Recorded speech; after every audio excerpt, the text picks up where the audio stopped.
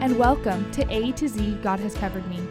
I'm Michaela Estruth, and you are listening to Radio Free Hillsdale 101.7 FM. Today, verse G comes from Psalm 106:1. Give thanks to the Lord, for he is good, for his steadfast love endures forever.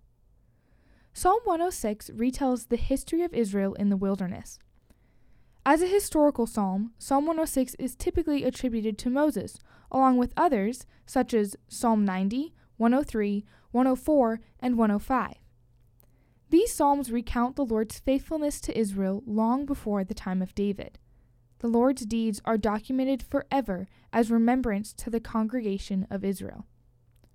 The literary context of Psalm 106 contrasts the Lord's remembrance and steadfast love with the people's forgetfulness and sinful rejection. Verse 3 proclaims, "Blessed are they who observe justice, who do righteousness at all times." He who does righteousness is the one who walks in the way of the Lord.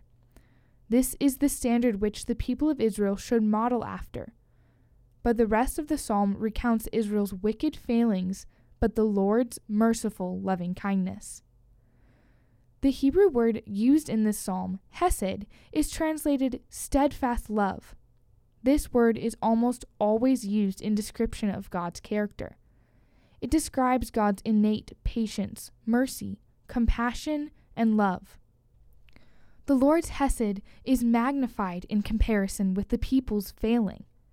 In their sinful pride, Israel rejected the Lord's hesed, seeking their own way.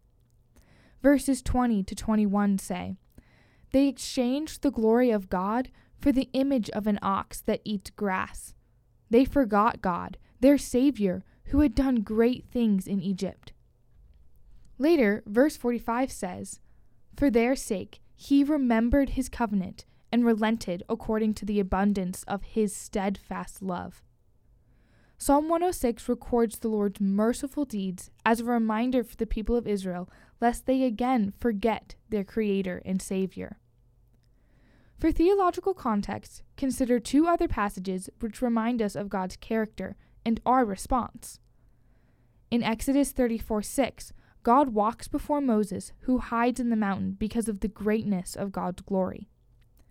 God proclaims his name, saying, the Lord, a God merciful and gracious, slow to anger and abounding in steadfast love and faithfulness, keeping steadfast love for thousands, forgiving iniquity and transgression and sin, but who will by no means clear the guilty, visiting the iniquity of the fathers on the children and the children's children to the third and fourth generation.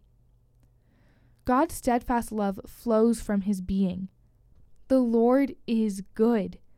His goodness perfectly balances his mercy and forgiveness with his justice. Such a good and perfect Father deserves our never-ending praise and thanks. As Paul commands in 1 Thessalonians 5:16-18, "Rejoice always, pray without ceasing, give thanks in all circumstances, for this is the will of God in Christ Jesus for you." As Christians, we should always be giving thanks. We know and experience the Lord's hesed, his steadfast love, daily through our reconciliation to him in his Son. Jesus displayed God's steadfast love in his incarnation, suffering, and death on the cross. He experienced our pain, God's rejection, and death willingly out of his great love for us. Our response should be to cry with the psalmist, "Give thanks to the Lord, for he is good. His steadfast love endures forever." Thanks for listening to A to Z God Has Covered Me. I'm Michaela Estruth, and you are listening to Radio Free Hillsdale 101.7 FM.